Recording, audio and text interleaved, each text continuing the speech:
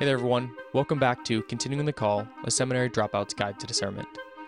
Today I'm joined by Father Evan Cummings. Father Evan is a Paulist priest who's currently serving at the Church of St. Paul the Apostle in New York City. He also serves as the Associate Director of Media Ministries over at Busted Halo. Father Evan is really an expert when it comes to online evangelization. He even streams on Twitch, which is a video game streaming platform where he builds community and shares the beauty and the message of the gospel through the medium of video games. My conversation with Father Evan covers all things from his own discernment to what life in formation was like and what he's doing now as a priest. I hope you enjoy this conversation, and as you're listening, please say a prayer for Father Evan and for all the Paulists out there. And as always, most importantly, for all those men and women who are discerning God's will for their life, may we continue to support them in our prayers so that wherever they end up, they can keep encountering Christ and also serving the church and you and I. So without further ado, here's my conversation with Father Evan Cummings.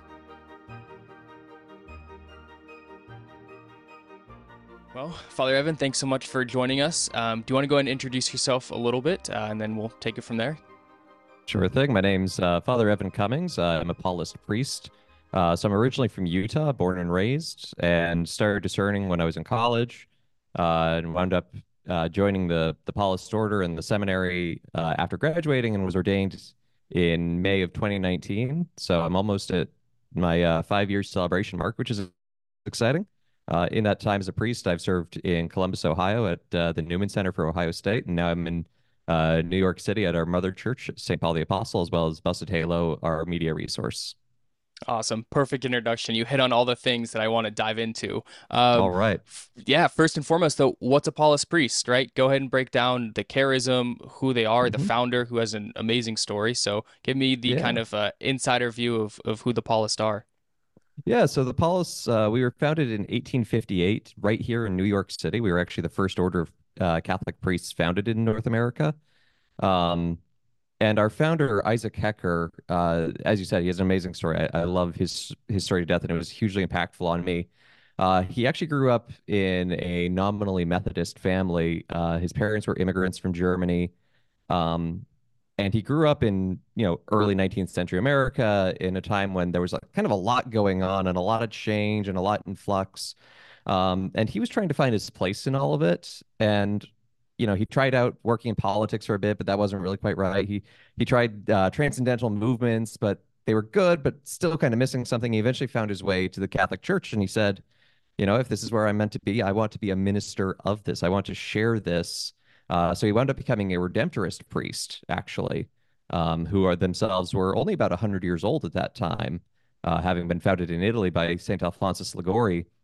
And he served in the German-speaking missions in America, serving to German immigrants. But he and his companions, who were all American, said, "Hey, how about we have an English-speaking house? We do English-speaking missions, and we could do amazing things here in this country." And the powers that be were kind of like, our mission right now is really to the German immigrants. Let's focus on that. And they were like, "Okay, we respect that, but also we want to talk about this as a long-term plan." So they went off to Rome. And in the process, Hecker actually got kicked out of the Redemptorists for doing that. And so he was kind of spending 3 weeks in Rome, kind of, head over heels of like, what am I doing? What's going on? I'm not a Redemptorist anymore. In that time, he befriended a cardinal, and he wound up getting to meet the Pope, Pope Pius IX, a couple of times, and wound up getting permission to be freed from his vows as Redemptorist as well as his confreres, so they could make something new. So he came back to America and founded the Paulists. And our mission from then has really been to evangelize North America, especially through means of technology and to speak to the modern culture. One of Hecker's great lines was that in union of the American democracy and experiment and the Catholic faith, there is a future brighter than any past. That he really did see the two as, being a Catholic makes you a better American, and being an American can make you a better Catholic. And again, in the mid 19th century, that was like, no, these things are at total odds with each other. So he really was kind of very profound in saying that. So he established a printing press. They did missions all around the country. And we continue that tradition today. We actually still have the printing house, Paulist Press, biggest Catholic publisher in North America. But we've we've grown and expanded and we've responded to the needs of the age as well as the technology of the age to say, how can we share the message with this culture? How can we find that place of integration and that place of bringing true holiness to culture, calling out what we need to, of course, but also elevating what's already good.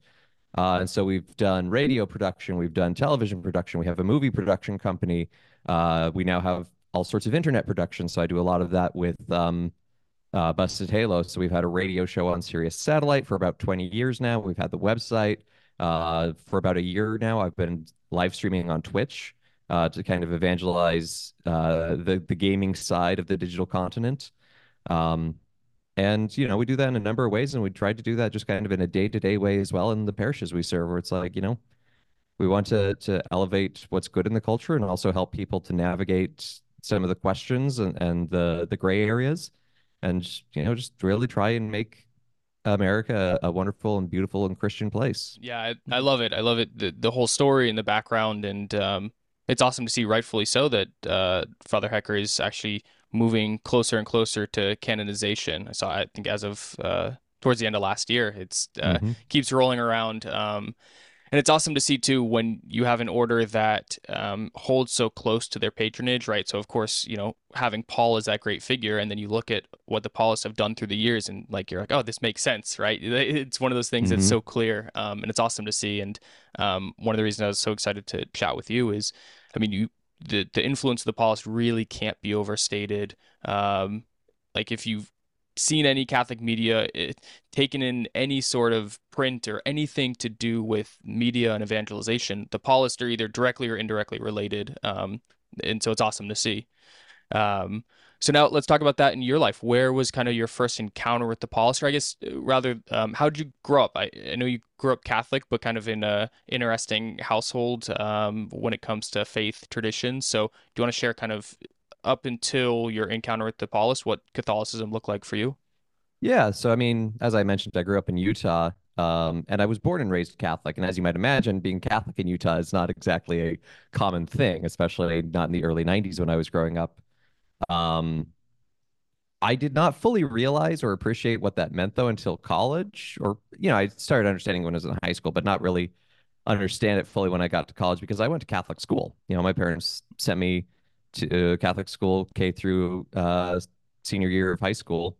So I'm very blessed for that education and that experience. Um, but there is a sense in which you're kind of like you're aware at a certain point that you're kind of an outsider in Utah if you're not of the LDS faith. Mhm. And it's odd.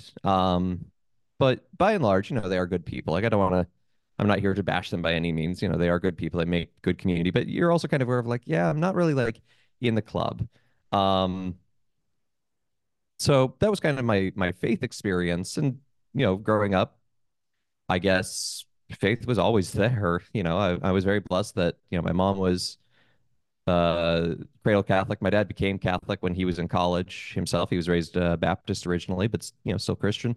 Um, and faith was very important to the family. That we pray before meals, we go to mass, we go to the holy days of obligation, we do special prayers during Advent and Lent.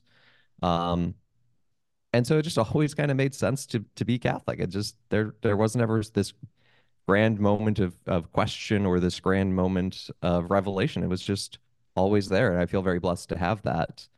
Um, Now, what's funny is I didn't know who the Paulists were until college, but the parish I grew up in was actually founded by the Paulists. Wow. We left about 2 years before I was born, but the great thing is that I grew up as an altar server, and in the sacristy there was a picture of the founding of the parish, and it was like Bishop so and so, and at the time I didn't know what any of this meant, but it was Reverend so and so C.S.P. Superior General of the Paulist Fathers. Um, Never thought to look it up. Never thought to ask a question. It was just like, cool, that's an old photo. I don't know what it means. Um, and then in Awesome. college, I went to study mechanical engineering. I thought the only thing I wanted to do in my life was to be a mechanical engineer, go work for NASA, go work on spaceships, do something like that. The work of engineering homework kind of convinced me otherwise, though. I was not in love with what I was doing, and I was kind of like, is this all it is? Is this all I'm going to be doing? Is this what I want to be doing? And so I started asking those kind of questions. I wasn't really getting an answer right away. So I just kind of kept going through it. But one day to avoid homework, and again, I was not consciously discerning religious life or priesthood at this point. I was just, I had the open question in my mind of what am I doing? Um, but I pulled up the list of Catholic religious orders on Wikipedia because I knew it would be long. I was not actively discerning. I just, growing up Catholic and knowing orders are a thing, but again, in Utah, there's not exactly a ton of them. I was like, okay, let's go down this list and let's avoid that strength of materials homework I really don't want to do. And I'm going down, and it's like, okay, Dominicans, sure, I've heard of them. They brought my dad into the church. Franciscans, sure, they love animals. I remember that from the VHS that they showed in Catholic school. And oh, Jesuits, okay, yep, okay. Paulist, Paulist, and I don't know what it was at the time, but it kind of got lodged in my mind, and it just got stuck there. And I think part of it was one, the digital presence that the Pauls had, that it was very well laid out, as you might expect from a group who do media, that the Wikipedia page looked good, was succinct, had good information, the website looked good. And I just kind of sat there, and it was kind of like the Holy Spirit smacked me upside the head and said, "Hey, this is important. This is going to be on the test. Pay Mm. attention." Um, and so I wrestled with that for a good long while, and I was like, "No, no, no, no, no, no, no, no, no, no. God is wrong. God is wrong. God is, it feels like God is saying maybe I should look into this, but I want to be an engineer. So, gosh darn it, I'm going to prove it. I'm going to do another semester of engineering, and I'm going to do great, and I'm going to love it. Well, I did great, but I didn't love it. So I finally kind of was like, okay, God, I'm going to sit down and stop talking for a bit, and I'll let you talk for once. That's So, always a good place to be at, is when you hit that point of, okay, God, you take over and we'll see what happens. mhm.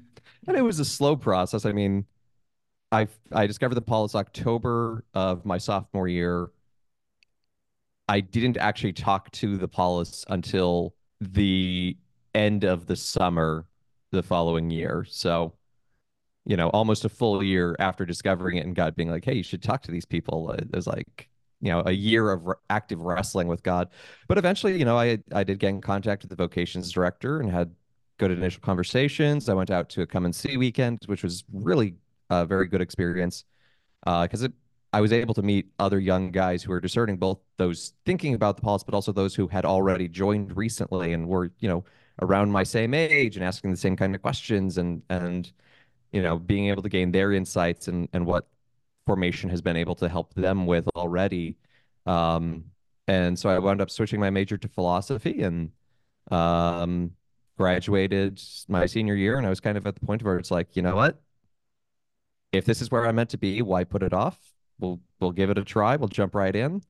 And if it's not meant for me, then that's okay. I can Mhm. say that I've given it a fair shake and you know that I've done it. Yeah, Well, yeah, here I am about a little over a decade later. So, I think yeah. it was for me. I know, absolutely, and that's awesome to see. Is like, because I think that's the mindset, right? Is like there's almost like a weight lift off your shoulders when you finally just jump in. And you say, all right, look, either way, there's no wasted time, right? You either Hmm. walk out of there, in your case, ordained, and almost 5 years into priestly ministry and all the years in the Paulist before that, and you're like, yeah, wow, I'm glad I jumped in. But if not, like you said, if you'd done 1 year, 2 years, and you hadn't, the lessons in that also would have Hmm. helped propel you forward. So I love that. Hmm. Now, in that year or so that you said that you were wrestling, what was it? What were you kind of wrestling with? What do you think? What were the pros, the cons? I mean, was it a giving up engineering, or was it a I'm not worthy to be called a priest, or everything in between? Um, I mean, it was a lot of things. One was, still kind of grappling with the sense of both. I love engineer, and I still do love like, you know, the idea of engineering, and like I love seeing the news of like what's going on at the ISS and what experiment NASA is doing and the James Webb Telescope and all that Mhm. stuff. So it was kind of wrestling with like I have this great ideal of what I love, but also the day-to-day life I am finding extremely tiring and unfulfilling, and the thought of doing that forever basically just seems insurmountable. Um, I think part of it too was that, the thought of marriage. Um, I think particularly growing up in Utah where marriage is, Mm. I mean, obviously in all of America, marriage is a norm, but like the culture of Utah is especially emphatic on marriage. And so that was just kind of like always in the background of like, well, I'll get, growing up, it's like, well, I'll get married one day. That's just what you do. And to kind of come to terms and be like, huh, but what if I don't? What if that's not where I'm meant to be? And that's tough. There is marriage is a wonderful and beautiful thing, and companionship is incredibly important and powerful. And to say that that's not where you're called, and you live it out in different ways, obviously, but when you're 20 and you're thinking about giving it up, that seems like the end of the world some days. Um, and that's kind of where I was at, and it was like, ooh, that's a lot. And then there was also a sense of not a sense of unworthiness in like a holy or unholy sense, but a sense of unworthiness of like, I don't have the skills. I'm not a public speaker. I'm not, I just been doing engineering, and it's like, I don't know how to write a philosophy paper or a theology paper. I don't know what any of this stuff means in any great depth. And I'm supposed to learn it. No, no, my mind isn't geared that way. That's not how this works. Um, and other realities too of like, what does this financially look like? Who's paying for this? Because, I mean, the reality of college debt is a very real thing. Now, fortunately, my community helps with that. And, that did not become a worry for me in the long term. But, when you haven't spoken to anyone, everything seems to be a big deal. And that's really my first big key to people discerning is go talk to people, honestly. You know, you have questions, and you know what? They do seem insurmountable sometimes, and it's okay to feel that they're insurmountable. You know, good Lord knows I felt that way. But if we just stay there by ourselves, it's not going to go anywhere. You know, it's going to take forever to process through that. If you go and talk to people, you can kind of get a bit more of the concrete, and you can get a bit more of a sense of what it's like on the ground and say, oh, okay, this makes more sense. These patterns uh follow, and help answer some of my questions. So, and I'm thankful that that's what I did when I reached out to the vocation director. I went to the Come and See weekend. Hmm. Yeah, and I'm glad you bring that up because I think that those questions are a bigger hurdle than people realize. I mean, I remember when I was telling my parents that, hey, I think I'm supposed to be priest. I'm going to go to seminary. My fear wasn't that conversation. Like that part was easy to me because in some sense I knew that they knew, right? Like, when you get to that point and you're kind of accepting it, like most people around you who love you and care for you usually know like, oh, this is probably where they're going. Hmm. So that conversation didn't terrify me at all. But what terrified me was like, I didn't have the answer to their questions, right? Like being the good parents that they were, I knew that they're going to ask is, well, who's paying for it? How do you even become a priest? Where do you go? Are you going to college? Like all of these questions, and the anxiety of not having an answer to those right away, um, was like one of the biggest hurdles. So I'm glad you bring that up of like, yeah, get the information, talk to people, and like having the information and knowing those things, you're not signing your life away, right? Like Hmm. that, those all happen before you even walk in the door of the seminary, and like so get those conversations rolling, get them out of the way. Um, and I, actually, now that I'm reflecting on parents, I saw your parents actually were kind of an instrumental part, obviously, in your initial discernment, but even while you're going through, do you want to share a little bit about their kind of apostolate and how they've helped so Yeah, far? absolutely. Yeah. So my parents, like, any parent, I think, in this kind of situation, have those kind of questions. Who's paying for it? What can I visit my child? Can I, do they still have their cell phone? Things like that. And so my parents established a blog called Seminarian Parents, and it was basically reflections and practicals kind of in parallel with my formation and my journey. So like a lot of the early years of my formation experience, they had blog posts about just that. Who pays for it? How much does it cost? Where does that come from? What does will my will my son be taken care of if they become a priest? And then as I got farther along, as a lot of those practicals were answered, that it transitioned more into a spiritual reflection of what does it mean to have a son who's becoming a priest? What does it mean to have a child who's becoming a religious? Um, how can you love and support them uniquely in that, beyond just obviously, the fact that they're your child. Um, and so now there's basically just like this dossier from beginning to end, and whatever question you have, hopefully there's some sort of answer in that website. Obviously they haven't been updating it lately because they aren't seminarian parents anymore, but it still exists as a great resource, and they still get good traffic to it, and occasional emails thanking them for having that information out there.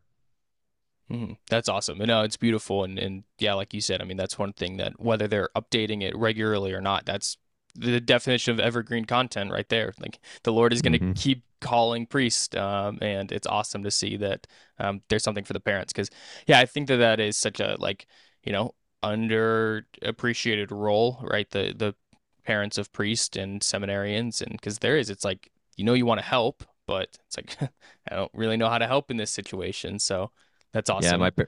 and my parents found themselves basically doing it out of frustration on a certain level because they're like, okay, our son is thinking of becoming a priest. Let's go to Google. Let's find out what we can. How do we support our son becoming a priest? Pray for them. Okay, good. What else? Pray for them. Yep. Okay, we'd like maybe a little more. So out of frustration of like the only answer that they could find. And again, prayer is incredibly important and powerful. I'm not Mhm. dismissing it in any way, shape, or form. But they were like, we also have practical questions that prayer cannot answer. Yep. Okay, we're going Yeah. to answer them ourselves and give these answers out then, which That's itself is awesome. an answer to a prayer. Yeah. Hey, that's all good apostolates and ministries. Most of them come out of a sense of frustration or, hey, Hmm. well, this resource isn't here, so I'm going to make it myself. So now making that switch from engineering to philosophy, and I imagine a little bit of theology, even if it was just kind of as a hobby, right? Diving into it. What was that like? Hmm. Because on paper they look really different, and obviously, my brain lives in the philosophy, theology, English side of things, not in any of the math and numbers side. So in my head, they couldn't be any more different. But what was that transition like? I mean, did you find a love for philosophy, or how was that kind of shift taking place?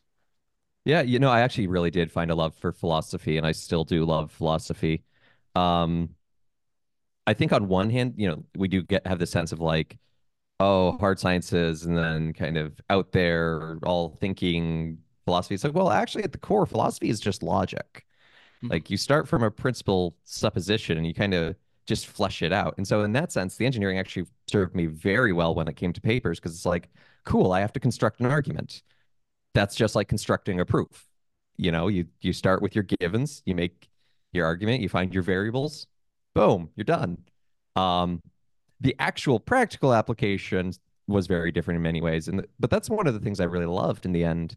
Where I went to school, Utah State, it's a great engineering school, but classes were 300 people, so you don't get to know anyone. Like I went to class with my roommates, which was a lot of fun, but like I didn't meet anyone else, and didn't really feel like I had a relationship or a peer network or anything.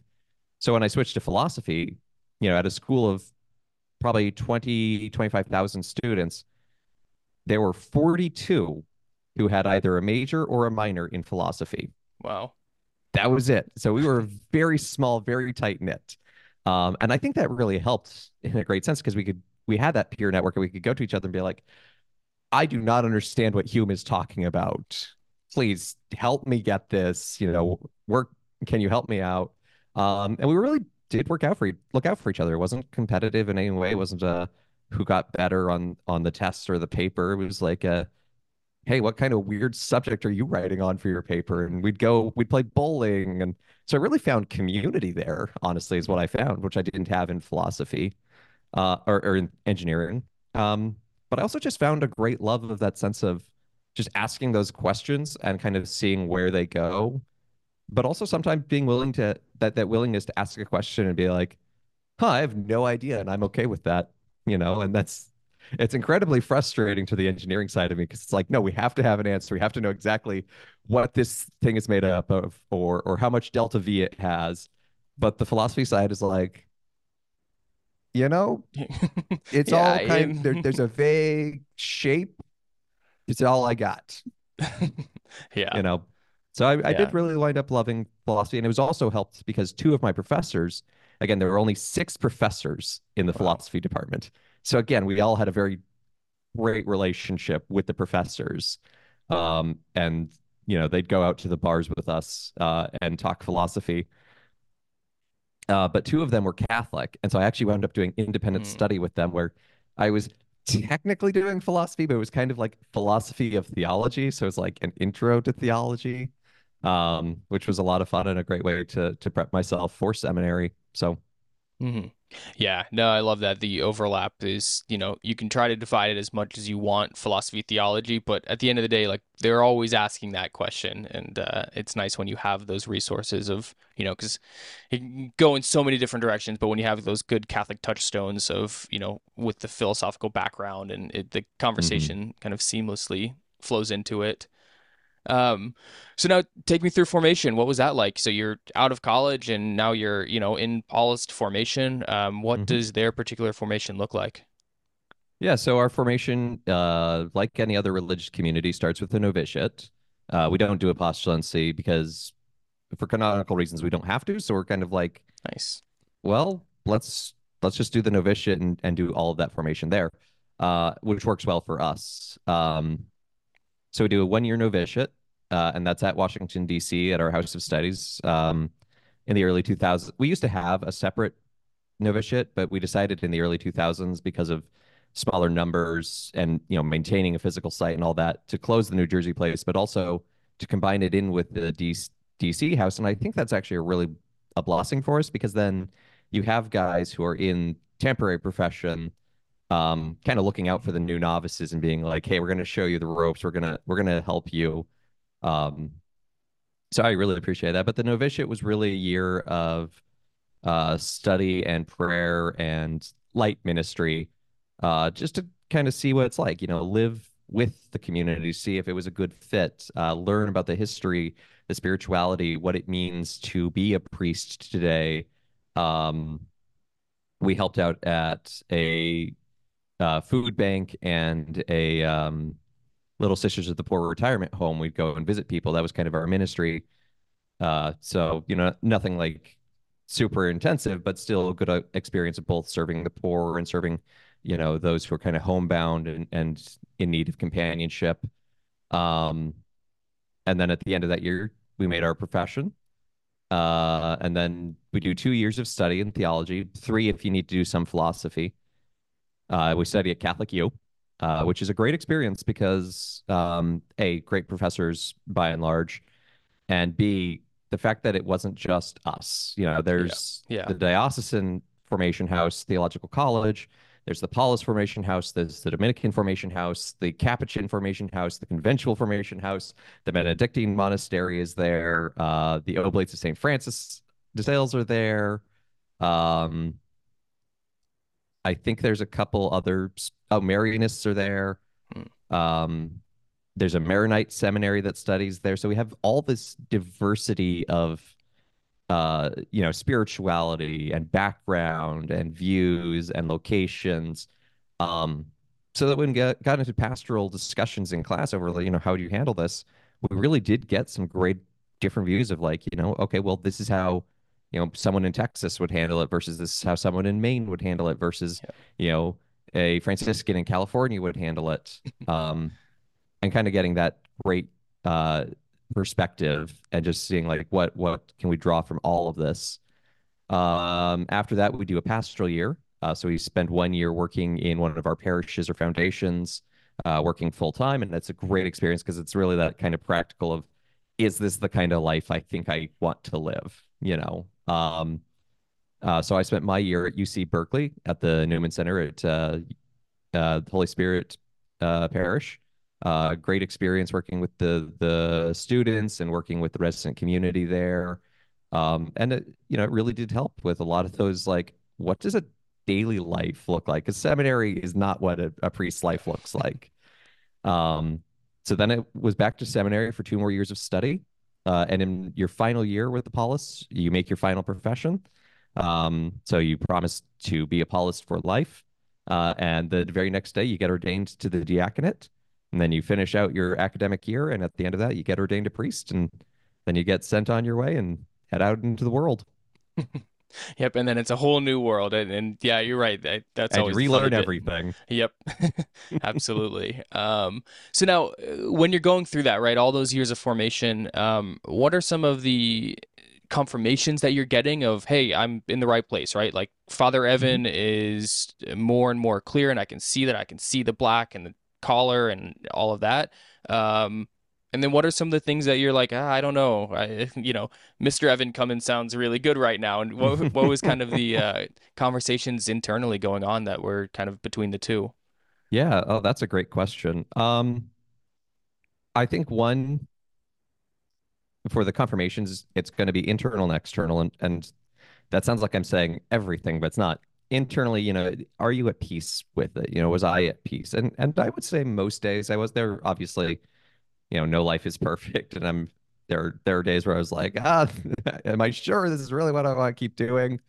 Um, but by and large, finding that sense of peace, that sense of joy, and saying, okay, yeah, in the midst of all the craziness and all the hecticness, the stressfulness, I still want to get out of bed and do this in the morning. Um, so that's an important thing to pay attention to. And also internally, that sense of, you know, what is my sense of the Holy Spirit within me? Is this helping me resonate and find the presence of the Holy Spirit within myself, and be fruitful in a life of prayer and ministry? Or is it creating a wall? Or is it obfuscating? Or you know, am I doing this because it looks like I'm being prayerful, even though I'm not? And that's a real question sometimes you have to Mhm. ask. Um, and then sort of external is, are the people of God saying good things about you? And not in a sense of, trying and build up, um, you know, people surrounding you only saying positive things, but like genuinely, you know, are the people of God happy and thankful that you are there? Do they appreciate what you're doing? Do they appreciate, uh, you know, the, uh, the content, for lack of a better word, that you're producing? And are they, being fed by that? Is it helping them to grow closer to God? And you can, by the time you're on a pastoral year, I'd been with the Paulists from novitiate on for about 3 years already. So like, novitiate, maybe those questions were a little bit harder, but by the time I was in a pastoral year, and especially later in seminary and even now, it's like, okay, I know how to answer these questions and look for these answers. And see that, yeah, this really is a good thing, and that it is resonating. The Holy Spirit is present in me, is present in others, and is elevating what's going on. So Mhm. Yeah, no, I'm glad you bring that up, right? And I think that like the parallel, right, is in the dating world, right? If you're going out and like every date you go on is a disaster, or like, you're out and it's, obviously the dating world is a bit of a struggle, but like you sure. start to get a sense of things that like you're like, oh, maybe I should work on this, or hey, maybe I should adjust the approach. And like I think people forget that, it's seminary formation, religious formation is the same way of you don't just like show up and get married, right? Like no, there's a Hmm. dating and discernment process, and the beauty of it on the religious and seminary side is it's both sides, right? Like not only is it the individual discerning, but also it's the church and the order discerning that individual. Hmm. And it's one of the beautiful things, right? And I think that that's where you get a lot of harmony because both sides are saying, "Hey, is the spirit working here?" Um, Now, take me through the day of your final profession and ordination. What were those days like? uh Bit of a blur, to be honest. That's fair. um That's a good answer. That's probably the right answer, right? Because then, yeah. like, you're there and so you're present. so final profession was on a Friday, August 31st, and or diaconate was September 1st. So unfortunately, like the whole week leading up, I was in class, and Hmm. like, it's it was like the second week of the semester, so it wasn't just like the syllabi. It was like, oh, I actually have homework I need to be doing. Um, and so, you're really focusing on that, and you want to be all in on prayer, getting ready for this. You're like, nope, life is also happening. But and then families arriving, and so a lot going on, and it was a bit chaotic, but it was also beautiful. And it was intense. Like I remember I was nervous isn't quite the right word, but I was very overwhelmed with what I was saying and what I was doing when I made my final profession. And part of it was I was doing it alone. So I was the only one in my class to make final profession that year. And so I was standing up there reading the promise out loud to a chapel full of people. My hands were shaking a little bit. It's like, oh, this is a lot to take in. This is and I imagine, you know, it's probably how married people feel, especially guys when they see their soon to be wife coming down the aisle to the altar. I've seen guys cry and hands shake. It's probably a very similar feeling of, wow, this is Yeah. amazing. This is beautiful. Oh my gosh, this is overwhelming and Yeah. intense. Like You I know. don't want to run, but I feel like running but it's a good kind of run, that hmm that sort of sense. Yeah. hmm So that was it was good. And then great meal afterward, and just getting to say hi to so many people who had been part of my journey and thank them. And then the next morning to go to the Basilica of the National Shrine of the Immaculate Conception, and be ordained a deacon there alongside other religious. So there were two Marianists and one Franciscan, and I'd been in a lot of classes with Franciscans, so we went way back. Um, and so just really, honestly, a beautiful, moving experience of the presence of the Holy Spirit. Um, like especially during the Litany of the Saints, I could definitely feel the presence of the Holy Spirit there. Um, and again, just great joy getting to go out and be with family and afterward and celebrate and also go take a nap. It was a beautiful weekend, but also just kind of a lot, so it kind of made it a bit of a blur.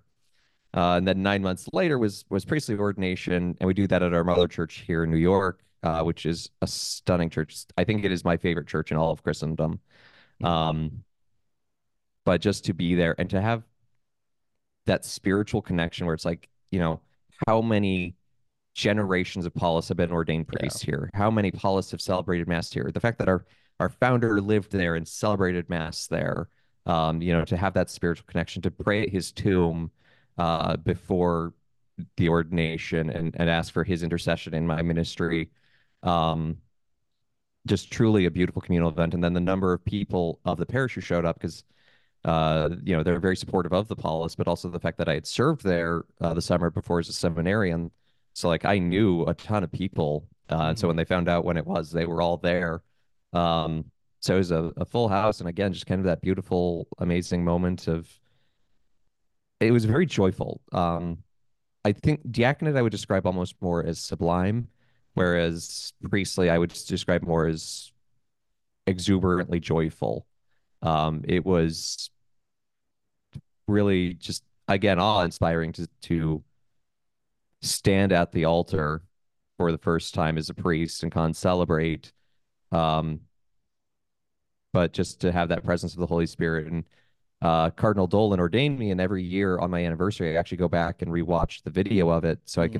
could listen to the homily. Just I don't watch the whole thing because it's like 2 hours long, but I do watch the homily every year on my anniversary because he had a beautiful message say that um, that continues to speak to me and to my identity as a Paulist. He drew in on Hecker, and so it was really beautiful. And then the next day to preside at Mass for the first time as a priest um, was amazing. And I remember our we had the presider chalice pretty full. Uh, and I remember at the doxology, at the elevation of the gifts, I'm holding them up and I'm so nervous, my hands are shaking. And all I'm thinking at this point is, it's like, okay, got to get through the lines through him and with him and in him. And I want to make it look good because it's my first mass, but also my hands are shaking, so I got to be careful so I don't spill any of the precious blood. That would be bad. So it was kind of a lot of like just the overwhelming awe of getting to preside at mass, and also the nervousness of this is my first time. Ah! Mhm. Yeah, no, that's beautiful. Thank you so much for sharing that. Because yeah, I think yeah, it's one of those things. It's like, those are the moments, right? Like those are people, right? We look at the priest and and we think, oh yeah, they got ordained one day, but yeah, it's like that's your wedding day, and that's the day that not only your wedding day, but what you've spent years and years and years in formation waiting for, right? Like that's Hmm. the goal. And then you realize that, oh, this isn't the goal. This is just the one step. And then you wake up the next day and have mass and confessions, and you realize, oh, it's just starting. Um, but it's beautiful to hear you reflect on that. And yeah, the fact that you go back and reflect on it and listen to the homily is, I think, it's so important because, yeah, it's awesome to see that, you know, as a parishioner, someone who relies on priest, it's humbling to hear that and know that, oh, hey, my shepherd cares that much about his call as a shepherd, that it means that much. So thank you for doing that, from Hmm. a parishioner to a priest. Of Um, course. Thank you. yeah. So now take me through what's the life of the priest like, and you get there, and now you're in no quiet place for sure. I Yeah. mean, you're in the thick of it. What's the life of a priest in New York City like?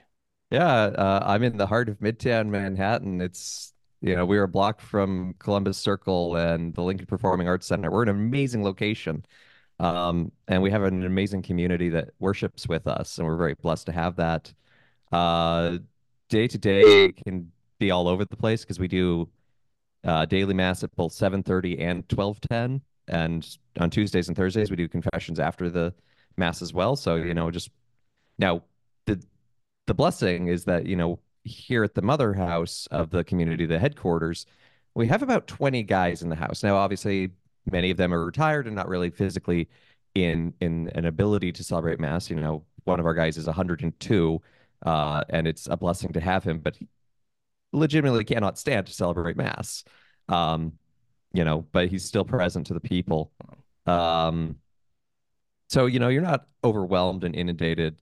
It's not like you're doing both masses every single day for a week. But your schedule can be pretty in flux because one day you'll be scheduled for the 7:30, and then the next day the 12:10, and then the next day nothing, and then the next day the 7:30 again. Um, and so there's not really like a set daily schedule.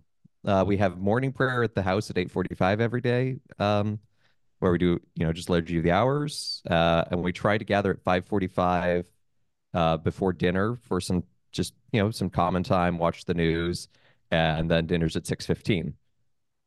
Anything in between is basically fair game and find what you can when you can. Because sometimes, I'll have meetings with parishioners or um, projects to work on, obviously, homilies to write, marriage prep cases to be working on, do a lot of that in the evening. I work with the young adult group in the parish, which is fantastic. They're called a Paulist. And they meet every Wednesday, so that's pretty regular. But, other days it's like, last night we did a Mardi Gras party, and so that was just a random extra event on a Tuesday. A lot of fun though. I cooked about 150 pancakes, so we had a good Oh, time. geez. Yeah. Um, but then also I'm working with Busted Halo, so I also have to navigate the reality of like fitting in the work I do over here in the Busted Halo office, and the media work I'm doing. And like I mentioned earlier, I stream on Twitch 3 days a week, and so I have three periods blocked out each week, Monday, Tuesday, and Thursday from 2 to 4 Eastern time, where it's like I am not scheduling anything because this is when I'm making my content. This is Hmm. when I am going live. I cannot change that Hmm. unless there's a literal emergency. Um, so I just but again, then I also have to work around that and be like, okay, where does the homily work go? Where does the this go? And, it's very fluid, and you don't necessarily try and have a strict schedule that looks the same every day, but you kind of just respond to the needs and to the needs of yourself. I set out time to be like, okay, this is when I'm going to exercise, and some days that's first thing in the morning when I get up. Sometimes it's not until 4 o'clock in the afternoon, but Hmm. you get you fit it in there, and it's important stuff because it all works together. Because self care is important, and so that you can give of yourself to others. Hmm. Yeah, absolutely. No, and I'm glad that it's funny to hear. It's good that chaos keeps you young, keeps you on your toes, and Yep. keeps you fresh. Now, I'm glad you brought up both Busted Halo and Twitch, but let's dive into the Twitch streaming a little bit. Hmm. Share a little bit about, I guess, kind of what it is, right? I Sure. imagine that now it's kind of a commonplace, but for some people who may not know what Twitch is, and then also why you feel that's important, right? Given that a lot of this conversation is on discernment, how did Hmm. you discern that, hey, this is something that I think the Spirit's leading me to? And what are some of the fruits you've seen from it? Hmm. Yeah, so Twitch, for those who don't know, is a live streaming platform geared towards gaming. It's not exclusive for games, but its culture is predominantly around video games and all of that. Um, and I think what I was discerning was really one, uh, I have a natural affinity for that. I grew up playing video. I literally don't remember life without video games because my parents owned them before I was born. And so it's just been a very natural part. And I've hung out on Twitch. I've been a part of that culture. And it's kind of in that hacker question of like, how can I combine faith and culture here? What can be brought together? And I found a need because I found a few priests who were live streaming. Um, Most notably, of course, his name escapes me as soon as I Father Bill Kessler, and he's a great guy. He's a priest in Indiana. Um, but he doesn't really do it as a ministry. He does it more as a hobby, and that's totally fine. Like I'm happy he does that. And he does it in collar, and he's very clear of like, I'm a Catholic priest. I'm not gonna apologize for that. But he's not doing it as like a, you know, where is faith in this? So I found a need of like, there's a lot of great stories in games. There's a lot of great messages. Obviously there's problematic stuff, there's questionable stuff, but there's also great stories and ways that we can critically engage the media we consume. So, what if I, instead of looking for something to fill that void, why don't I help fill that void? Um, and so I set out a proposal to our leadership and basically breaking down, like the importance of, hey, look, just the ways we create, movies and television and radio, this is the new content, and none of us are making it right now. Um, I'm really well equipped to do this from the gaming side. I already have all that equipment and personality and culture.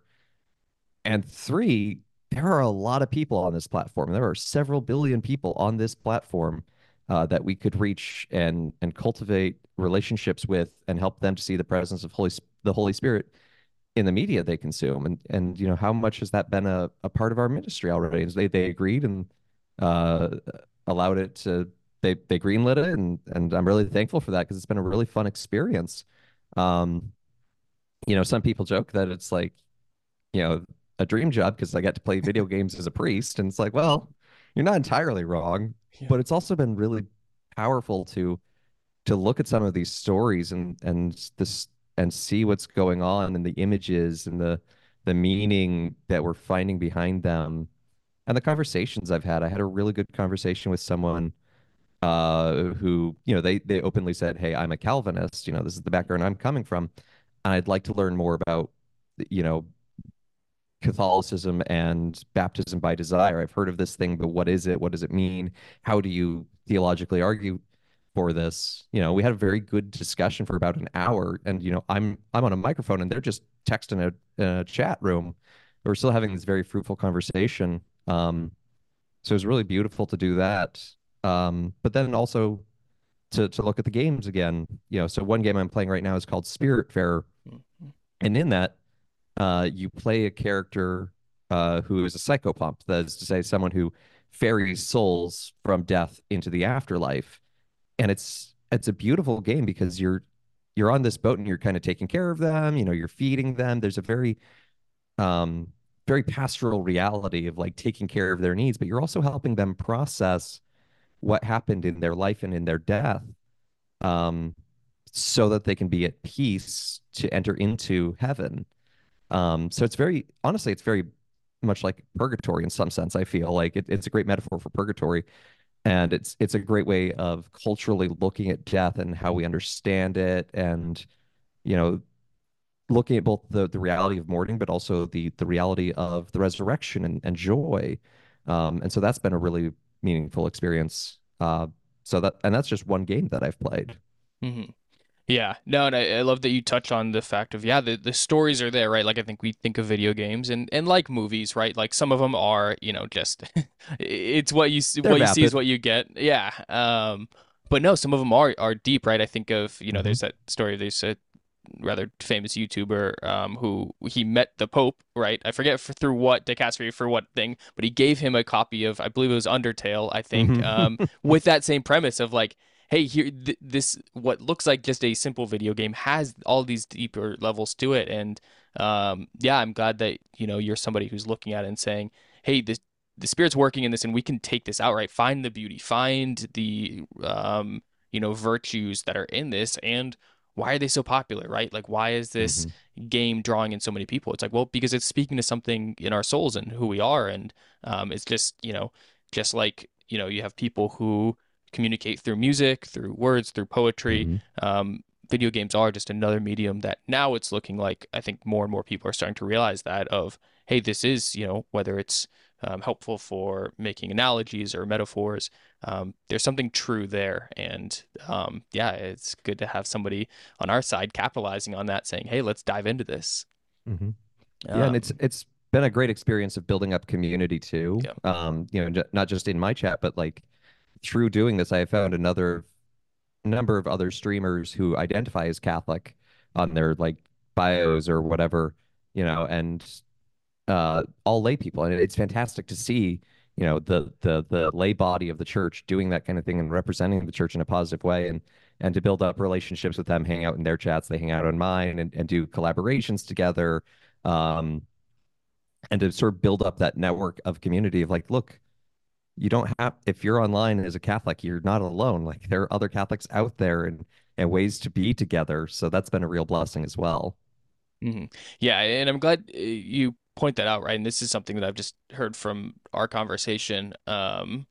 Is there's almost a beauty of that kind of spirituality being present through your entire life of, you mentioned growing up Catholic in Utah and Mormonism, right? Of being that like, hey, I'm kind of on the outside, not really on the outside, but like, oh, there's just like, it's this kind of interesting reality where like, hey, well, the people around me don't necessarily believe the same thing. It's obviously the same in ministry and there as well of like Catholics are always in this weird place, especially I think here in America, which again ties it back to Father Hecker of like, what does it mean to be Catholic, right? It's like we're meant to be universal, we're meant to evangelize, but then there is a sense of like, hey, we are kind of exclusive in the sense of who we are, and it is something you have to be like baptized into and brought into. Um, so it's that beautiful kind of dance between being all things for all people, but then also holding on to who we are and being independent enough to have something to bring people into. So it's Hmm. beautiful sort of spirituality that has come up in this conversation. I can see it through that. Um, Real quick, I want to end with you've done a lot of work in campus ministry and with young adults and young people, which Hmm. is kind of that key discernment age. What's your advice for discernment for young people and for people of all ages, but um, discerning life's big questions, obviously state of life vocations, but just in general, what's your biggest piece of advice for somebody saying, I want to help God, I want to serve God, I want to respond to his love. How do I do it? Yeah. As I said earlier, I think my biggest piece of advice is honestly talk to other people, talk to your friends and your family that you trust about what's going on internally. If you have questions about religious life or priesthood, go talk to a vocations director. That's the job of a vocations director is to help you in that discernment.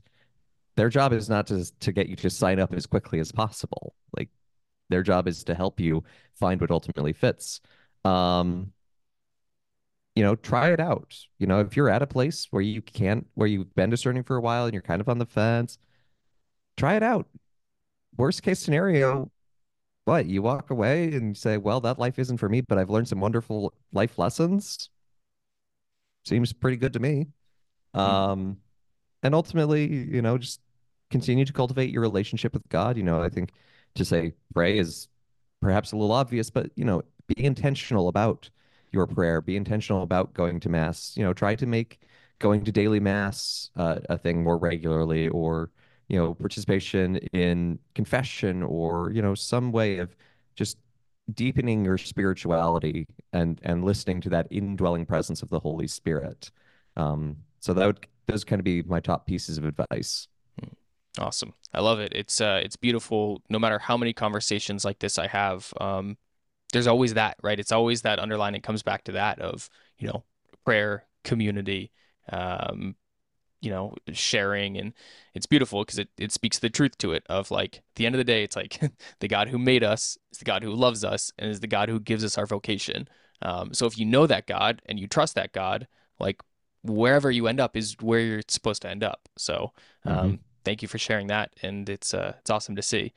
And I could keep you here all day, but I know that there's a lot of people in your busy city who need you More work to probably be a little bit done. more. Yeah, absolutely. Well, Father, if people want to follow you along on this journey and get some of your awesome insights, where can they find you?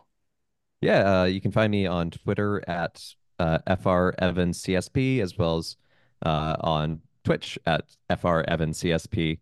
Uh, I'm live Monday, Tuesday, Thursday from 2 to 4 Central Time, but you can also find my contact info on the About page at bustedhalo.com, or the church, stpaultheapostle.org contact us page. So I have many emails, many hats. Yeah, it's good. A lot of ways to reach you. Hmm. Awesome. Well, yeah, no, I can't echo it enough of like, if you haven't checked out Busted Halo, a lot of their stuff is great. I used so many of the infographics and all the different things when I was teaching. So yeah, I commend you on that content that y'all are putting out because it's just good. It's just quality, right? Like, and that's one of those things is you mentioned it when you looked at the Paulist and you said, huh, their Wikipedia page, their website is nice. It's appealing to look at. I want to learn more. That's definitely continuing through Busted Halo. So thank you for that. Hmm. Yeah. You're most welcome, and glad to hear you're using those resources. Yeah, absolutely. Well, Father Evan, it's been a pleasure, and I can't wait to see your ministry continue and hope that one day, next time in this city, I'll definitely swing by and hopefully have this conversation in person. Sounds wonderful. Thank you so much for having me on. Of course. Thanks, Father. Take care. God bless.